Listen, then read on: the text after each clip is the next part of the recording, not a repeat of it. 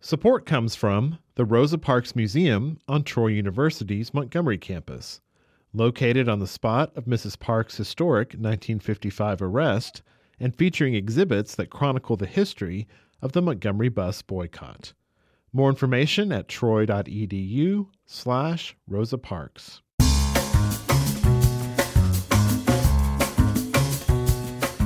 From Troy Public Radio, this is the Storyline book series from In Focus, and I'm Carolyn Hutchison.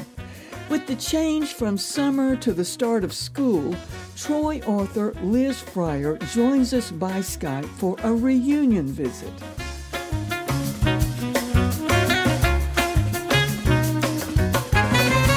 Elizabeth Fryer's beloved dog family is featured in 2 books, Spencer and Lulu, A Love Story, and the latest, Through Lily's Eyes. Sir Spencer Pug's Twitter account has almost 11,000 followers. So it's appropriate here in the dog days of summer that we share a dog story. Elizabeth Fryer, thank you so much for joining us by Skype from Troy, Alabama. I am so honored to be here. Thank you so much for having me.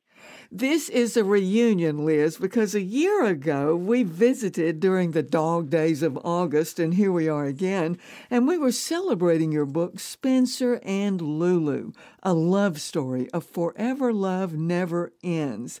Can you get us up to date before we go into your next book? Spencer and Lulu were devoted to each other, and they met when Lulu was rescued and brought to our home. Spencer fell in love with her. They had 7 puppies. We kept a puppy named Tanner. And that brings us up to a point where we can enter Lily into this story. Lily has written her own book called Through Lily's Eyes after being rescued herself, and learns that being a rescue is just a stepping stone to making your life even better than it was and helping other people along the way. Well, this goes back to Spencer, the pug's philosophy. How did you observe his philosophy in action? Spencer and Lulu and Tanner, we call it the little family of 3 affectionately. I literally would watch them from the patio in the yard interacting. I took notes as I watched them because I've never seen anything more devoted and more precious. They had their individual personalities, but they raised Tanner in such a positive way. Lily benefited from that because after Lulu had left them, Spencer and Tanner ended up raising Lily.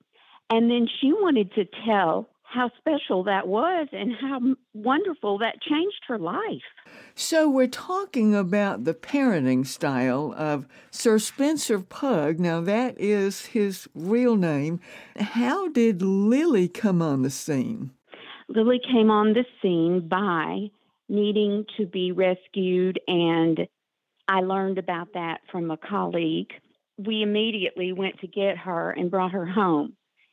Tanner and Spencer immediately were thrilled to have her, although they had very heavy, sad hearts because Lulu had just left Tanner with no mother and Spencer without his wife. But Lily comes on the scene and actually brings them both back to happiness. So what we're talking about today is change, number 1, with school starting here, and we're talking about parenting skills.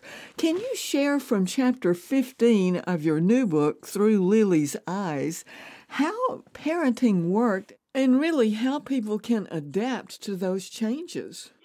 Spencer was the most remarkable papa, even though he did not know his own papa. He was just a rescue puppy himself. But he decided to look around and say, I'm about to be a papa. And he talked to Lulu about it, and they both decided that they were going to set an example of nothing but positivity for the new puppies so that the puppies could spread kindness into the world. And Spencer was quite a fan of documentaries, And he knew so much about so many things, and he learned that when we spread kindness, not only does it benefit us, but it benefits the people we spread the kindness to.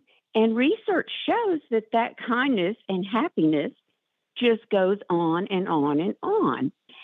So as school starts, we want to remember that if children and puppies are raised in a very positive atmosphere, then it will give them hope and a reason to spread that on as they grow. And then that will spread on to others. Before you know it, the whole world will benefit by starting it in a positive atmosphere in our homes. In your book, Liz, you even talk about how to rephrase things from a negative to a positive. Can you give us an example of how to do that? Yes. Spencer and Lulu decided that even the most subtle things would help raise that awareness for positivity. And instead of saying, don't forget, they would say, remember to. And it was remarkable what a subtle thing that was to be positive. You rephrased the term positive into Pawsitivity, Pawsitivity, Pawsitivity, like dog paws. Absolutely, it is. Whether it's puppies or whether it's children or whether it's adults, we know that if we hear positive words, and it's never too late to start, we can start that now as adults.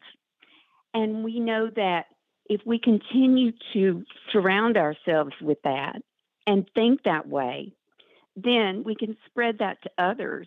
And then we can just really transform our lives. We can decide what we want to change. And it's never too late to change. We can make our lives even better for our children and for our puppies. Well, in the epilogue, you state it very succinctly, Spencer's truth. Whatever love and kindness you send out, somewhere will return to you. This is a great lesson for children to learn here at the start of school year. Yes, it is. And he knew so well that research shows that if we show kindness to others, it's almost like it's a medicine in our brains that returns back to us. And we never know how far that goes. It really, truly is limitless. So it's important to reach out to those who really, really need to feel friendship and feel love for the first time. And I think that's what Spencer's Twitter account really revolves around. You know how there are children that sit in lunch and they never have anybody come sit by them. And that's what all the bullying is all about and everything. It could just start so simply by just being somebody's friend. And when I taught school, I had somebody sit by me that the other children didn't seem to care for. And then before it was over, they were friends. That's how Spencer's philosophy can help. And always believe the best and let your heart see the best in other people and others. And that's how we build stepping stones, like stairs, to another level and help each other. These are lessons to take to heart and live by. What a code.